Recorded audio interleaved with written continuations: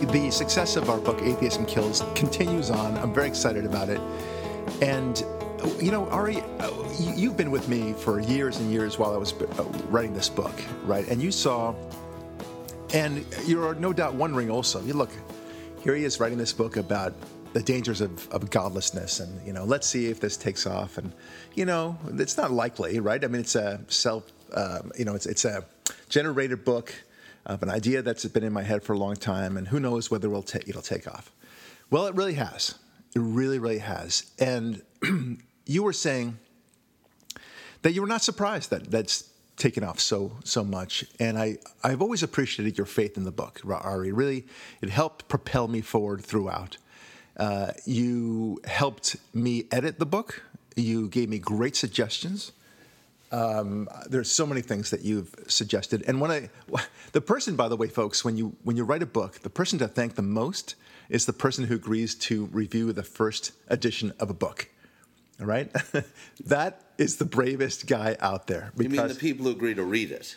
Yes, I'm sorry. Right. Yes, just to read it. Yes. Because, oh man, if you don't have a good editor, if you don't have friends who are willing to do it, it's like this. It's like a big jigsaw puzzle, right? And you have all these 1,000 pieces. If you just, if you've done most of the puzzle, right, and then you say, hey, there's like 25 more pieces, and you say, hey, buddy, can you finish this puzzle for me? He'll say, sure. And it won't be that hard because, it's only 25 pieces. He can kind of more or less see the big picture, literally. But if you were to just give him, here's a bunch of pieces and start off, it's much more daunting. No, it's like, here's a pile of 1,000 pieces. Can you find the corners for me? Yeah, exactly. Well, I'll look. Yeah. But one of the things that you were saying is how the signs find the theme, right? And this is, our theme is that godlessness, that atheism kills, that it's a highly destructive force, whether you realize it or not, right? You can claim that you just, all I want to tell you is that I just don't believe in God. What's the problem here? That's not an ideology. That's just not believing in your ideology, which is a belief in God. And we've addressed this last week. That's a nonsensical argument. That's like saying, just to repeat, that's like saying I don't believe in seatbelts, right? But there will be consequences for not having seatbelts. That's like saying I don't believe in an army. Okay, well, there'll be consequences to not having an army. I don't believe in law and order. Okay, but there are consequences to not having law and order, and so forth, right? I don't believe in vaccinations. There are many people who don't believe it, and they can just say, "Well, I don't believe in your philosophy of vaccinations." It's really stupid. There will be consequences if you don't vaccinate. There'll be consequences if you don't engage in basic hygiene, for that matter, right? So, and we're coming upon this world where, with the recent death of Charles Manson, for example, may he rot in hell. In fact, I'm sure he is already rotting in hell. The rotting process has begun, okay? And with the whole death of the 60s, we are seeing this, what is the word I'm looking for? Umbrella of atheism, how it's infected so many of the things that we've been seeing, right? Charles Manson was himself a man who saw himself as a little god, right? I doubt that he believed in God at all. In fact, I'm sure he did not believe in God. He was as godless as they come. And look what he did, okay? Now, not all atheists will engage in murder sprees like Charles Manson did. I understand. But I can tell you that people who engage in murder sprees don't believe in God. How about that for a Venn diagram? Right? Generally, and the other thing is, with the title Atheism Kills, your book is about those exceptional atheists who went out and did things like this. Right. Whether they did it like Pol Pot did and killed 2 million out of Cambodia's relatively small population, where they killed 30 million in the Holodomor like Stalin, whether they killed 100 million like Mao, whether they killed 30 or 40 million like Hitler, or whether they killed 15 people like Charles Manson. Right. And of course, all the antecedents. What's so important about Manson is you have to remember, Manson influenced Bernardine Dorn and Bill Ayers, right, the weathermen, who went on to be influencers of Obama. There were all of these, and they've all been memory holed. They don't want to admit it. All of these idiot leftists from the 1970s loved Manson. They thought he was an all right guy. And those people were influencers of many people in power today. Well, let me get to that, because, first of all, I want to address a comment, an adjective you used, the exceptional atheist leaders, as if it's to the exception, because the atheists now hearing this will say, oh, well, they're just arguing at the margin here, Ari and Barak. No, I mean the exception. Those were the ones who did the big murders. Right, exactly right. That's exactly right. Now, what we're saying, you and I, is that wherever godlessness has seized control of a government, horrific things happened. There's never been an exception, ever. Okay, whether it's a small, tiny country or a big country like the Soviet Union or China. Okay, Albania was horrific. That's a small country. All right. Whenever you have an atheistic approach to the world and you have a little bit of power, like Charles Manson, okay, bad things are going to happen. Watch out. So you guys who are atheists can chortle all that you want about this, but the reality is that your own belief system, if you actually initiate it, if you actually put it into motion, it's going to lead to horrific things. So look, as an atheist, you are basically saying, look, the world would be better off without God. Now, by the way, when I was an atheist, I did not believe that. I actually felt that a world with God was essential. I thought you were all fools for believing it, but it's like the Matrix, right? I saw the Matrix. I knew what was really going on, and you fools down on Earth don't realize that you're being fooled. But nevertheless, it was necessary. Nobody could, not too many people should be able to see the Matrix. That was the idea that I had. Very self-congratulating and very arrogant at the same time. The same thing, however, is true with the atheists. Most atheists are not that intellectually honest. They actually believe we're going to be so much better off without this religion business. Because you know what? I know that they engaged in the Inquisitions and the Crusades, and then there were the Salem witch trials and such. And then there's the pedophilia scandal, the Catholic Church, and who knows what else that they've done, right? Never mind all the good that the church has done. We just know that we'd be better off. Okay, that's the bottom line. These people have no sense of history, of course, but if they actually employed their atheistic approach, horrific things would happen. And they just don't get that. They never go one step further beyond their mental capacity of who they are and what they believe the world would look like, and so on. Well, can I ask you a quick question about, because I think... Well, I'll just finish the thought. The thought, and hold on to that question. So many people have said to me that, I'm an atheist and I'm a good person, and they would just see the Atheism Kills caption page. They didn't read a single thing other than the caption page, the cover of the book. And then they just have all these opinions. Have you heard about the religious wars, Mr. Lurie? Fool, that sort of thing. Okay, I'm 54 years old. I wrote a 350-page book on the subject. Maybe I discussed this as an issue. Just maybe. Yeah, it might be in the book even. Yeah, it might even be in the book. Crack that up. That's right. And, so it's so cute. But nevertheless, they say I'm an atheist and I'm a good person. And I say, that's like saying I'm a communist and I'm a good person. But surely you would agree with me. I'm in the KKK, but I'm a good person. Right, exactly. I'm a Nazi. Yeah, I'm a good person. But you would agree with me that communism was a pretty horrific religion. Even you guys on the left should start seeing that now, and many of them do, by the way. They recognize evil in the past, as I always say about the far left, right? They loved fascism. They loved it while it was happening. Then, of course, decades later, when they realized how horrific it was, then they're just totally against it. And they even called Donald Trump a fascist, and anybody that they don't like a fascist. And now they're beginning to do it with the communists. Good for them. You're about, 40 years too late, but okay, we'll take it.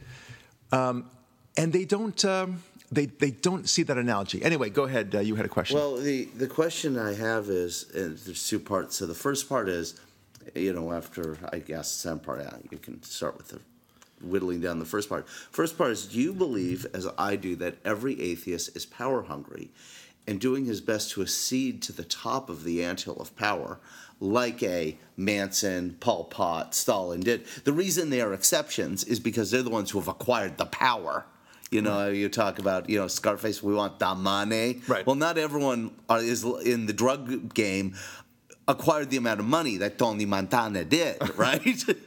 Well, so that's for part one. And then part two is based on the fact, if you agree that all of them are power hungry, and when they do finally accede to the top of the power pyramid and they gain control of a country, as you said, it's inevitable that horrific things happen. Has there ever been an example in history, and I've read the book, so I know the answer to this one, where one of them finally abandoned their murderous ways when they finally crested the pyramid and said, now I can be civil, now I can stop my bloodbath. Now that I killed all my enemies. Yeah, now I can just open up all the death camps of which I was in, concentration camps and gulags of which I spent all my career assembling. Right. We're good to go. Yeah, right. Because once you acquire power in those ways, you have to hold on to it. Yeah. And one other thing that happened this weekend that's interesting is, you heard this morning, Robert Mugabe went bye-bye too? Well, I want to answer your questions. Yeah. So remember the second part of your question. I'm going to now address the first part of your question, which is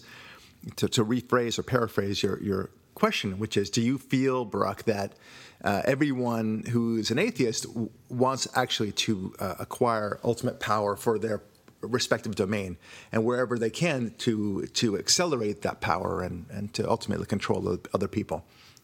The answer is yes and no. Okay. I have found, having known so many atheists and having been an atheist myself, that what they boil down to two different groups, and it's really binary.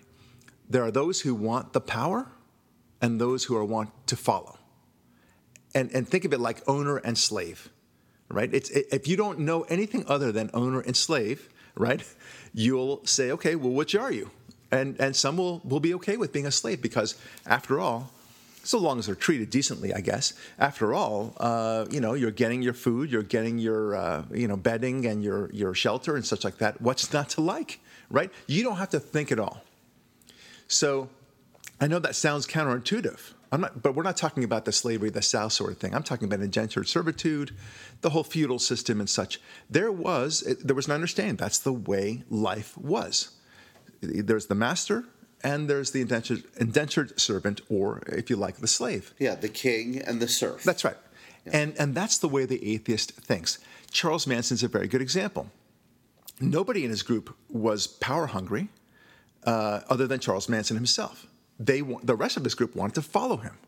Right? So their acts of slavery, indentured servitude, and hard labor included sticking a fork in Sharon King's belly after she was dead, shotgunning the other victims. Right. Those were the, if you will, the hard labor of being his slave. Right. If you want another analogy, think of it almost in sexual terms. Right. There's a person who is the active person, and there's a person who's the passive person. That's the way it is. Generally speaking, in a sexual encounter, one is the active and one is the passive. All right, and it's I'm not trying to be gross here. I'm simply saying that's a matter of fact. That's the way it works. Somebody's giving and somebody's receiving. Just in time for the Christmas season, right? That's right. But that's the way they view it. Okay, so you can't have. As I joke around in my book, I say you can't have your Abbott without your Costello, and the yin without the yang, and everything else. And this is the way the atheist sees the world. There must be somebody in charge, and then there will be people who will follow. That's it. Okay. The idea that everyone can individually be free. Let's not get hasty here. Let's not let's not run amok here with all your crazy ideas. Because, giving people their freedom, I mean, let's be serious. Yeah, a constitution that tells every man he can rule his own kingdom? What? And that kingdom has a lawn and a garage and 2 cars in it and a wife? How dare they? And people, yeah, exactly. People might actually be able to self-actualize and do the things that they want to do. I mean, because I have this vision for everyone, and it's quite utopian. And I really like it, and I know it's going to work. And everyone just get that friggin' line, please. Thank you very much. And what do you do when nobody, like I say in my book, the one thing that's common to all utopias is, first of all, whose utopia are we talking about, right? But even assuming that you have a utopia that you now are ready to impose, well, it only works if everybody gets in line. falls in line, as it were, right? As soon as you have somebody who says, I don't think so, like the Life of Brian guy says, I'm not, right? You're all different. I'm not, right? But if you actually do have somebody who's different, you've got to smash them down in place. You've got to hammer them down. And that's a recipe for dictatorship. Because that's where the gulag comes in. Of course. This is the only system, and I want, if there's one thing I want our listeners to take away from this podcast and remember, the only system that has ever embraced the differences in individuality of all people and honored their differences and encouraged them to exploit their own personal talents and to pursue their own ways of life is democracy. Okay? And specifically, God-based free market capitalism in a democratic fashion. That has been the only system. No other system, repeat, no other system has honored the individual. Okay? So if you are jiggy with having a government impose everything upon you, well, then by all means, get rid of democracy, okay? And get rid of God. Yeah, and get rid of it. But I certainly don't wish it for you, but good luck trying to figure out, and we're arguing amongst yourselves, which system that might be. Yeah, because it's similar to many of the political discussions we've had about leftism, where we say, isn't it interesting that leftists work so hard to bring about the policy changes to America that would make it more like a North Korea, when North Korea is just sitting there for them, and would welcome them with open arms? Right, exactly right. It's like, it proves that even the hardcore leftists, does not want to live in North Korea. Of course. And you, of course, say, well, why not? So why? What's not to love, right? And similarly, the atheists, many like you, who, and I use this the former me, a former a reformable atheist. I use it for many liberals who are or leftists who are convincible, or that. Perhaps you're not as entrenched as you think in those philosophies, and maybe you are more open to possibilities and suggestions and things like that, which inevitably leads to your transition and reformation. Well, they're childish. I mean, ultimately, they are truly childish. Atheism is a child's philosophy. Okay, you can be as insulted as you want, my atheist listener, but it is a child's philosophy, precisely because of what you just said, because they don't think it through. Children don't think things through. A child will say, in our children, we both have very young children, each of us in our families, and each of them has said something cute like, well, why don't you just get more money from the bank, Daddy, right? He wants to, my son wanted us to have a boat, like a yacht. And I say, well, it costs a lot of money. And he said, what every child says eventually sometime in his young life, we'll just get some money from the bank. They've got the money there, Daddy. Like, well, it doesn't quite work that way, son, and you have to explain to him about what work means and how you earn money and so forth. And, it takes them a while to understand that, right? But the same thing is true with the atheist. He somehow thinks that his utopia, it will not have competing utopias. Just something very simple. For example, bike lanes. Somebody likes the idea of bike lanes. We should have bike lanes, this atheist might say, and that'll be good for the environment. It'll be good for people's health and everything else. Let's do that.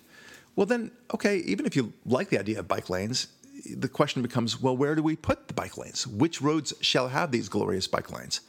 Everywhere? Well, okay, but then there's some congestion. I mean, clearly you need to. I mean, the things don't work out. You're going to have conflict at some point, and somebody's got to impose himself on the rest of society.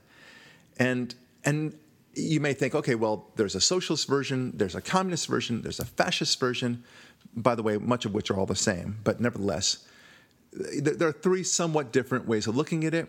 I'm talking about dictatorially, right? Not from a democratic point of view. And then even within those particular paradigms, there's a German kind of socialism, there's a Swedish kind of socialism, there's a French socialism, there's even an English socialism. What kind of socialism shall we have, my friend? What does it look like?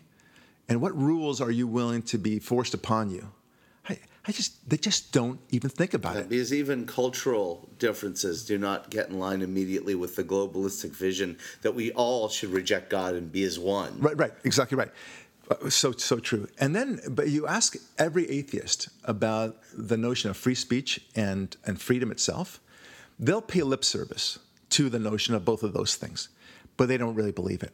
Because they've engaged in shouting down anybody that disagrees with them. Right. They're more than happy if the speech you engage in is decadent, profane, or anti-God. Right. But the second you write a book like yours, it's shut the you-know-what up. Right. Oh, and don't come around here no more, Tom Petty. That's right. The flack that I've received just by presenting the cover of the book. Exactly. And it's a good cover. Yeah, it's a good. Right. Thank you. I appreciate that. Many thanks to my book cover designer, Ben Lizardi. He's fantastic. Anyway, but it's just unbelievable. And this book is not even available yet. It's available for pre-order. You can buy it ahead, but they haven't read the book.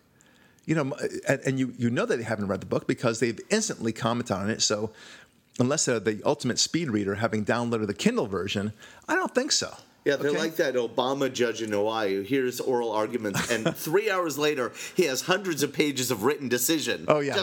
I wonder how that came out. Wow, you read that fast. Yeah, wow, really? You absorbed the whole thing just from the cover? Yeah. Deep. It was really deep.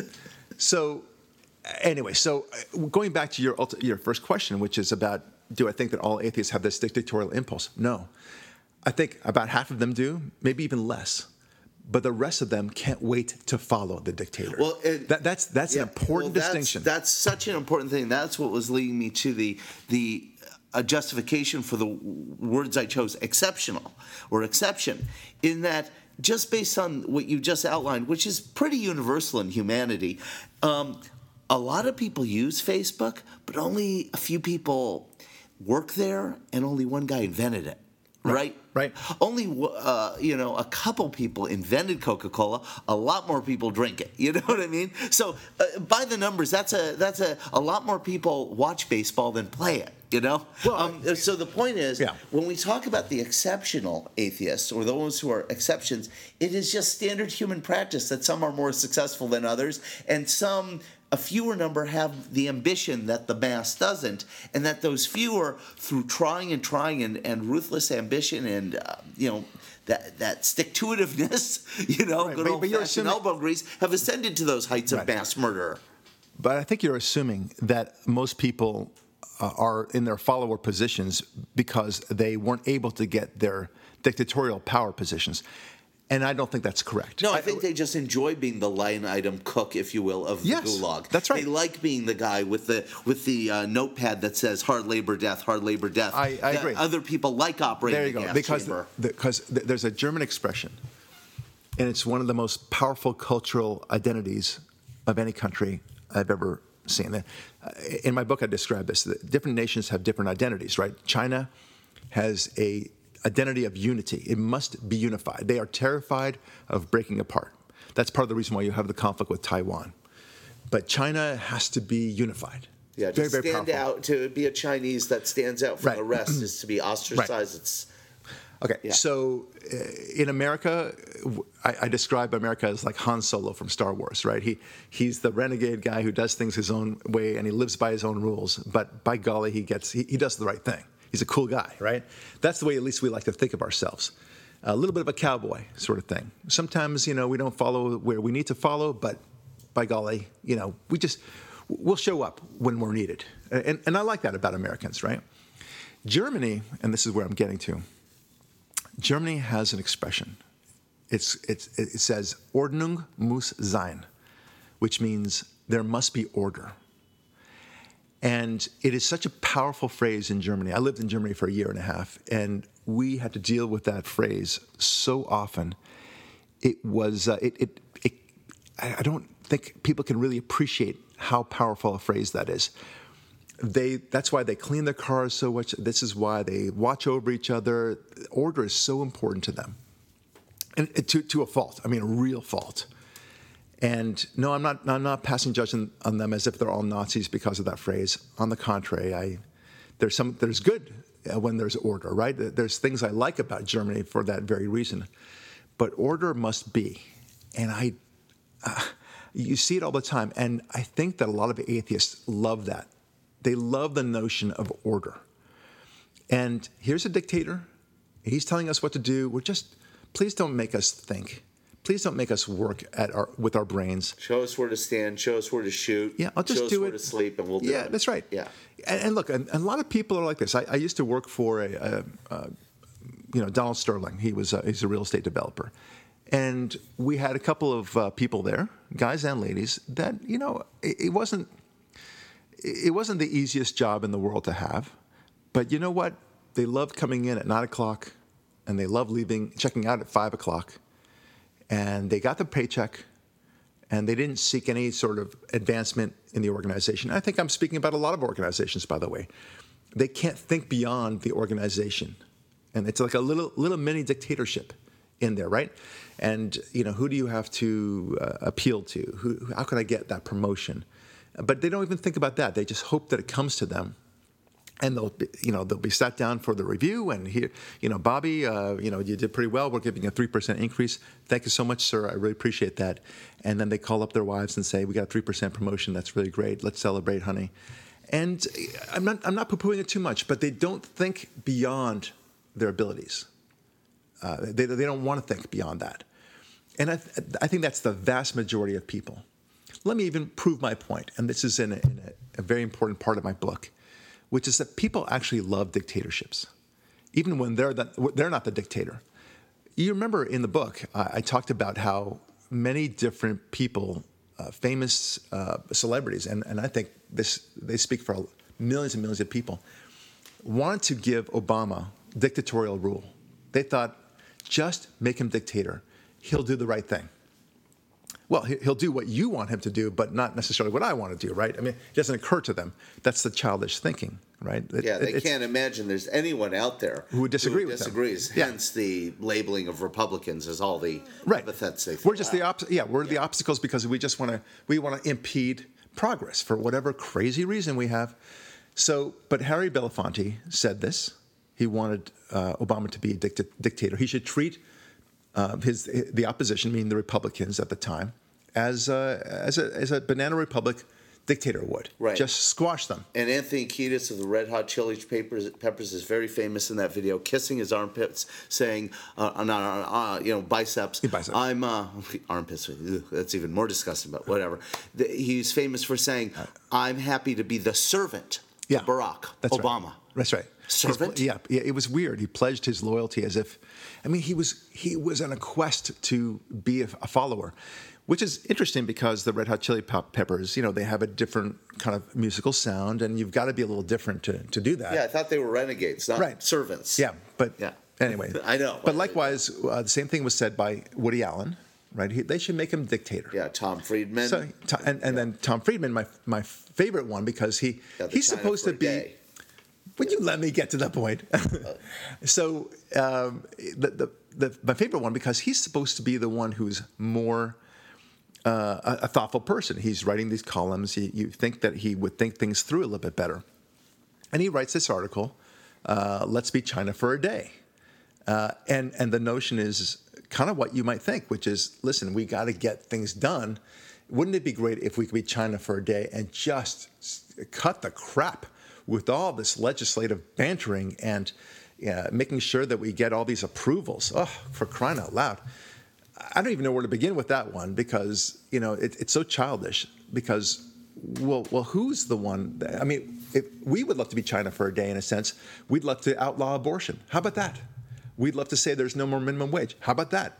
We'd love to be China for a day and get rid of all of affirmative action. How about that? Lock up all the criminals who've been let out, deport all the illegal aliens, shut down huge swaths of the government, fire all these agencies, make taxes 8% and no more for everyone. But it never dawns on them that we also have our desires. Our desires, yes. It's so childish. And to Friedman, who is supposed to be such an intellectual giant, to not...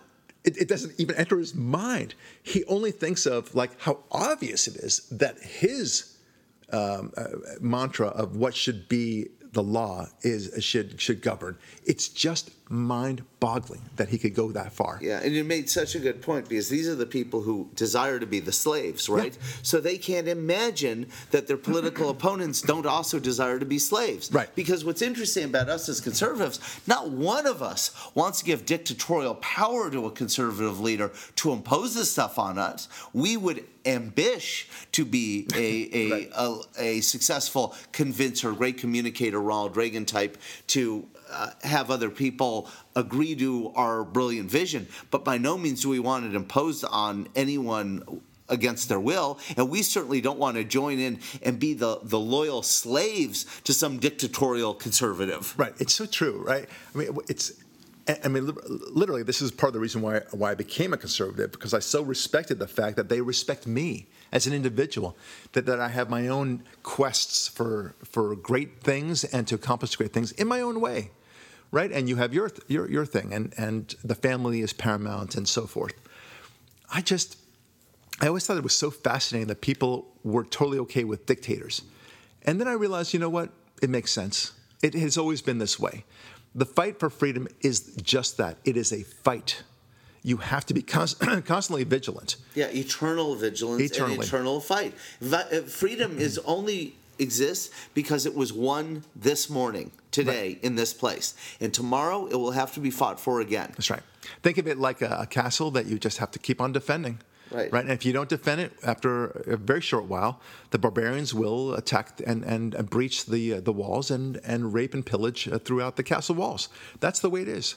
Yeah, and it's not one election or one decision or one news story, one media hysteric that creates or starts this. It's a thing that's constant every day, Yeah. every heart and mind. You know, when you talk to your kids and debrief them after school, it's done there. When you drive your kids to school in the morning, it's done there. When you talk to your friends, it's done there. You know, Yeah. it's constant. It's the hardest thing. Yeah. And the slave people that we're talking about, those who desire slavery, are those who don't want to engage in the responsibility of this, and thus they are also atheists. Right. And there's a correlation. Right. Look, when I started my law practice, every bone in my body said, "Don't do this. Don't do this. Don't do this. You've got a steady job. Just stick with it." Right? And you'll get, there's a chance for partnership, there's a chance for more money at the end of the day. Here it is secure. You're going to go out and start your own firm without having any clients at all? In fact, even if you had 5 clients or 10 clients for that matter, not such a smart move. I mean, it's really risky. And I got to tell you, it was terrifying, but I made myself do, because I know that the inertia would kill me. I needed to get beyond this. I knew that if I were to have true freedom, I had to start my own law firm. And we're now more successful than anything I could have ever done as an employee for somebody else, as an associate in another firm. I'm not poo-pooing it. It's the right thing for a lot of people. Okay, and I hire associates. But with each of them that works for me, I just let them be who they're going to be. If they're going to be somebody that really wants to bring in new clients and be part of the power base, I welcome them. Okay, I want them to be partners. In fact, I encourage them. But most people are not like that, Ari. They want to be a 9-to-5 sort of thing. They want to collect their check. Safe. They want to be safe. They want their vacation time. They want their sick days. And they want their time and a half if they're working overtime. They want to make sure they get their breaks. Everything is nice and orderly for them. It's their own little utopia, if you want. And frankly, you should be paying them more money. In fact, we demand this minimum wage. And so it's all very structured for them. The same thing was true with writing this book. Everything within me yelled out, "Don't do this book. Don't do this book. It's just going to be too much effort. I have a law practice after all. I do have to take care of my family." But I felt, look, if I spent time on this earth and I never wrote this book that I felt was so important, a book about the dangers of atheism, I would always say, why didn't I just carve out some time? How hard could it be? Right? And I carved it out. I just made it happen. It turns out I enjoyed the process. It was very, engaging and intellectually stimulating. I think it's a funny book. I think it's enthralling. I think it's disturbing in many ways. You ain't going to be bored reading this book, but it will definitely enlighten you about the need for God. And that's my mission. I see it so clearly. Having been in the enemy camp, I now see it. Now, so anyway, that's the inertia thing. People want to be slaves. It was always that way. Yeah, it was during the right. days of the Exodus, right, with Moses and everything else. We now know, what the constant themes is that the people going with Moses were yelling at him all the time. Why did you take us out of Egypt, only to die when we could have had our gruel? And as tough as it was, at least Pharaoh clothed and fed us. And at least it was known. It's all about the knowns. People all want to know everything. They don't want to understand that part of God, and this is the hard part about communicating the essence of it. This is the Zen mind trick of it, is to accept the unknown. To accept on faith that I don't know what tomorrow will bring. Right. But having faith that it will be better than today. Mm-hmm. In the Soviet Union, everyone knew it would happen tomorrow, but they kept rewriting yesterday. Yeah. Right? Yep. In the people you talk about, the Modrons from these different law firms who want to just go to work 9, leave at 5, have the vacation, sick days. It's all about knowing the knowns. Yeah. I know if I do these things, I will get my 3% raise for 20 years, and I will retire with this, and I will have, as long as I don't want too much for myself, no one will take that away from me. Yeah. And they don't understand that's not what God wants for us. No. God puts on this earth a tangled garden, a morass, a jungles, rainforests, the opposite of order to the naked eye. That's right. There's an incredible order and majesty when you see there's more to it, but it's testify. Right, but it's counterintuitive to the human being who wants the safe known to be tomorrow as well. Right. Remember that. You don't have to believe in the story, but from a literature point of view, God has the Jews wandering the desert. Why? Partly because he wants to weed out all those people who had known only slavery in their lives, and to kind of have a new rubric altogether to understand a life without slavery, because it's very hard to get it out of your system. And that's why I said I think people prefer to be slaves. It's the weirdest thing. And freedom is hard. So, look, I want to get back to move on to another topic, but it's very related to what we just have been talking about. As you know, there's been a lot of talk about sexual harassment. Okay, so it started off with, I believe it was Weinstein.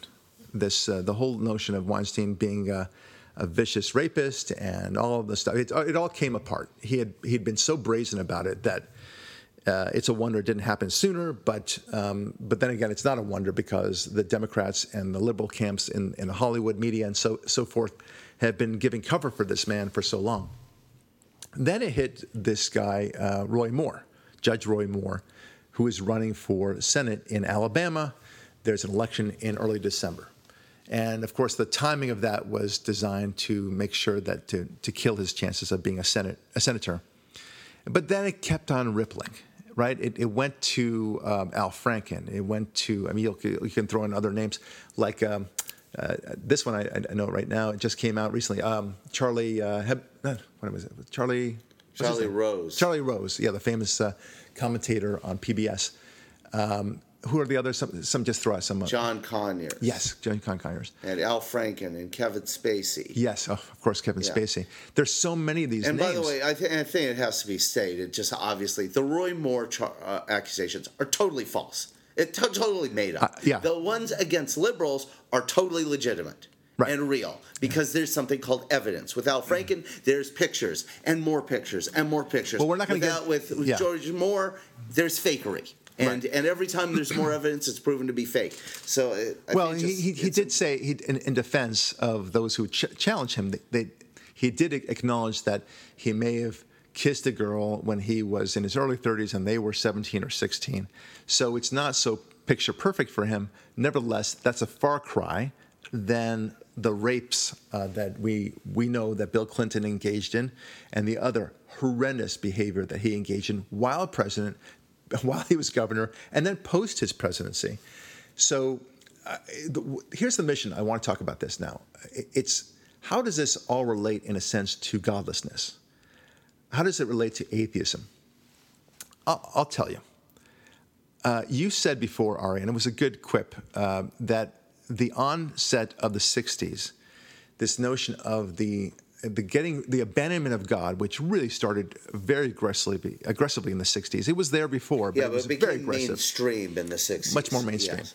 That kind of created this whole dynamic where people felt that they could all become tiny little gods. And because after all, if there's no God, then there's, you get whatever action you can get, whether that's a lot of food, a lot of money, a lot of toys, and in men's cases, a lot of women. And he who has slept with the most women wins, right? There's something to that. Yeah, we all know the syphilis prize.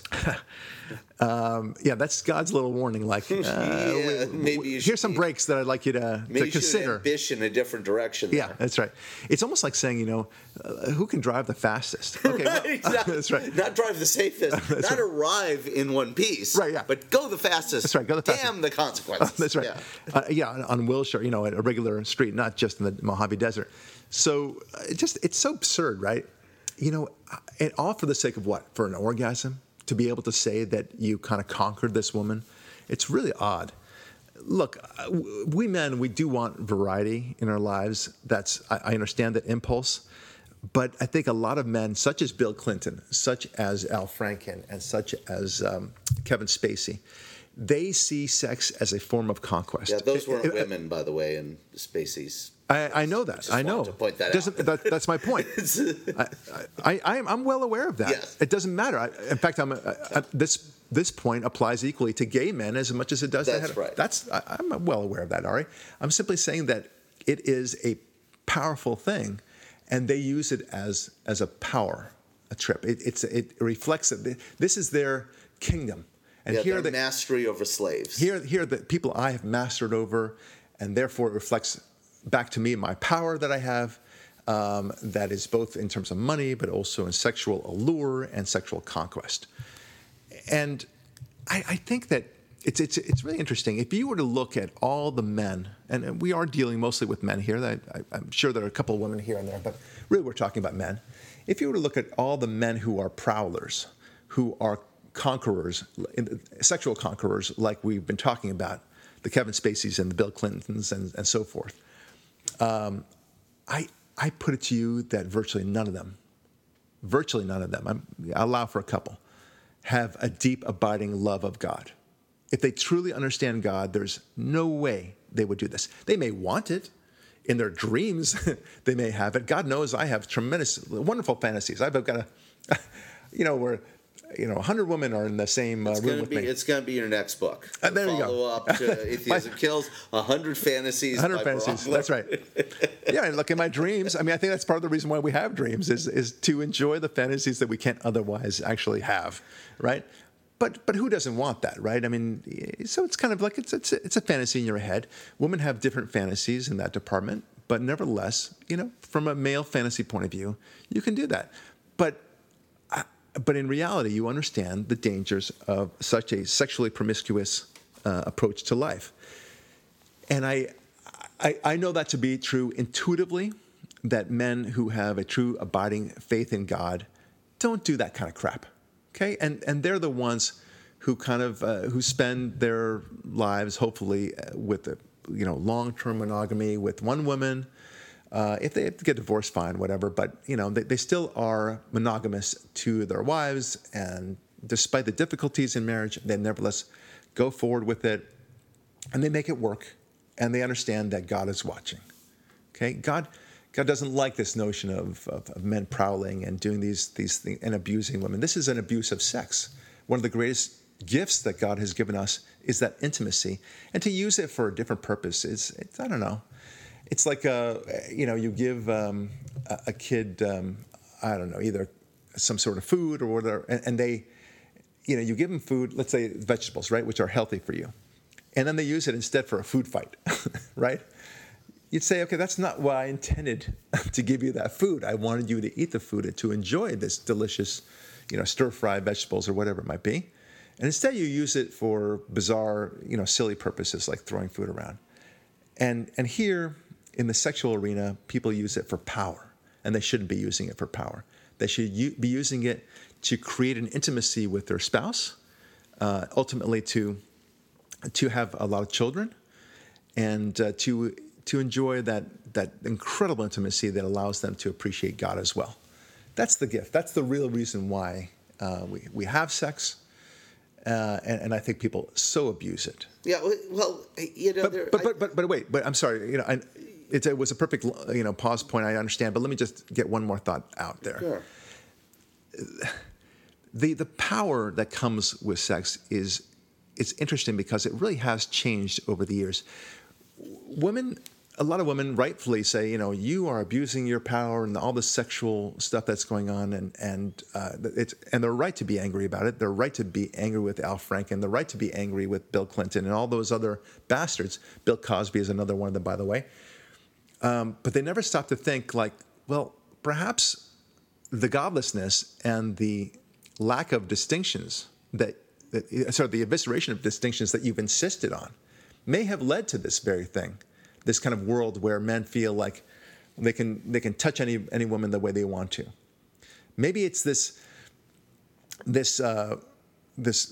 willingness to showcase your body the way that so many women have been showcasing their bodies that only appeals to men's visceral nature. And you're sending the signal to men, I am just my body, I'm just my body, I'm just my body. I mean, isn't that exactly the opposite of what you would want to create?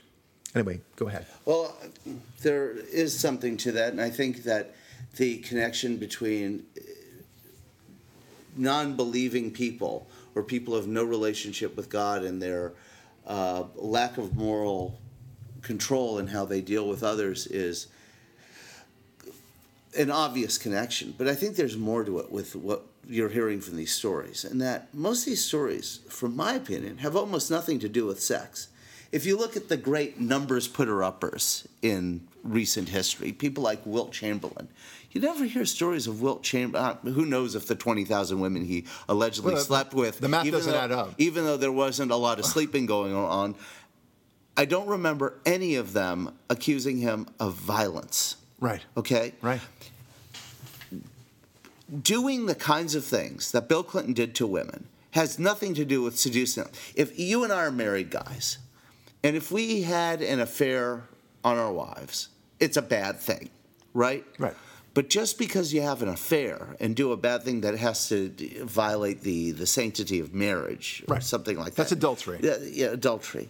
It doesn't mean you made these disgusting, unwanted advances that are technically, in a legal term, physical assault against someone. If I touch you in a way you don't want to be touched, whether it's sexual or not, that's assault. Right. Whether it's a punch, a kick, a violent this, that, or the other. If I took my finger and flicked you somewhere, depending on the severity, it's an assault. And when it's a sexual assault, it's even grosser. And when you hear these stories of Al Franken or Charlie Rose walking around naked in front of women or grabbing their butts without, it's beyond sex. In many ways, it's an act of violence that has a sexual component, which makes it ever more disgusting. And I don't want to conflate the two. When you hear a story of Roy Moore kissing a 16 or 17-year-old, let's not forget, we're in California, so we have our own images and our own ideas, right? States' rights, etc. In Alabama, the age of consent always was 16. He was legally allowed to kiss a 16-year-old consenting adult. Oh, I didn't realize that. Yes. Okay. It was not child molestation in that state. It's the way they did it in Bammy. Okay? Right. So that further undermines that argument that was even child molestation. Right. Wasn't. Right. And if they willingly kissed him back, it wasn't unwanted. And every guy at some point has made an unwanted advance on a woman, as simple as, and my style always was never just to kiss her out of the blue. It was always to say, hi, how are you? Would you like to have some coffee? Could I take you out on a date? Yeah. Here's my phone number. If it's unwanted, she would go, no, thank you. Right. And you leave it at that. Right. If the next step that these jerks would do is then grab her ass against her will, and that's what's happened in many of these cases. So I don't want to conflate it with a sexual thing. I'm not conflating it. But no. But there's another thing here, which is I think that in the Venn diagram of correlations, those who engage in adulterous behavior may sometimes be God-believing people, not atheists. But I think it's clear that anyone who engages in these assaults can't be a God-believing person, no matter what they might profess or give voice to. Right. They might say till the day is long, like Bill Clinton might, I believe in God or whatever. Right. But Yeah. your actions yell Yeah, when the words in the music whisper. don't match. Yeah, the words in the music. Look, I mean, there are always exceptions, so let's not let the exception swallow the rule. But I think it's kind of intuitive in the same way that if Dennis Prager's comment is a good one, which is if you were in a dark alley and you see 10 men behind you, you don't know anything about them, and you're in a bad area of town, other than the fact that they just came back from a Bible study. They were walking back from a Bible study. Then you feel fairly safe, right? You know that these guys are not going to jump you and try to mug you or rape you or whatever it might be, right? So the same thing is true here. When it comes to, if you're a woman and you know that the man that you are dating is a true believer in God, that God is a big part of his life, the chances of him actually, jumping on you and doing these awful things that you're talking about is very slim. It's not zero, but it's very slim. Whereas if you don't have that, if you were to know nothing about this guy, other than he's a guy, and you're talking to him, or worse still, a self-professed feminist. Right. Watch out. Yeah, watch out. Exactly right. Right. That's a good point. Yeah, that's right. What do all of them have in common recently? They're all feminists. Right. They're all pro-choice. And back to your point, and of course, merely the fact that somebody says that they're a God-fearing or feminist, as the case may be, or whatever, doesn't make them so. They may be lying to you, right? That's what a con man does. So I'm talking about people who actually believe in God, who actually walk the walk. Of course. So we're on the same page. Yes. And this should be kind of obvious. But what I love about the basic kind of concept that you brought up first, Ari, is that we're finally seeing kind of the what is it? They're all coming. The rooster's coming home to roost. The chickens are coming home. Yes. You didn't spend a lot of time in Reverend Wright's church, did you? Apparently not. Yeah. So the chickens are coming home to roost, as it were. I don't know why that expression applies. Yeah, and I've always wanted to say, I'm sorry to interrupt you, but it's such a stupid saying because chickens don't roost. Roosters roost, and roosters aren't chickens. So for whatever reason, okay, the chickens are coming home to roost. And you get the idea that things are finally kind of meeting their eventualities, right? You have a world without God. You're going to have a bunch of bad things happening.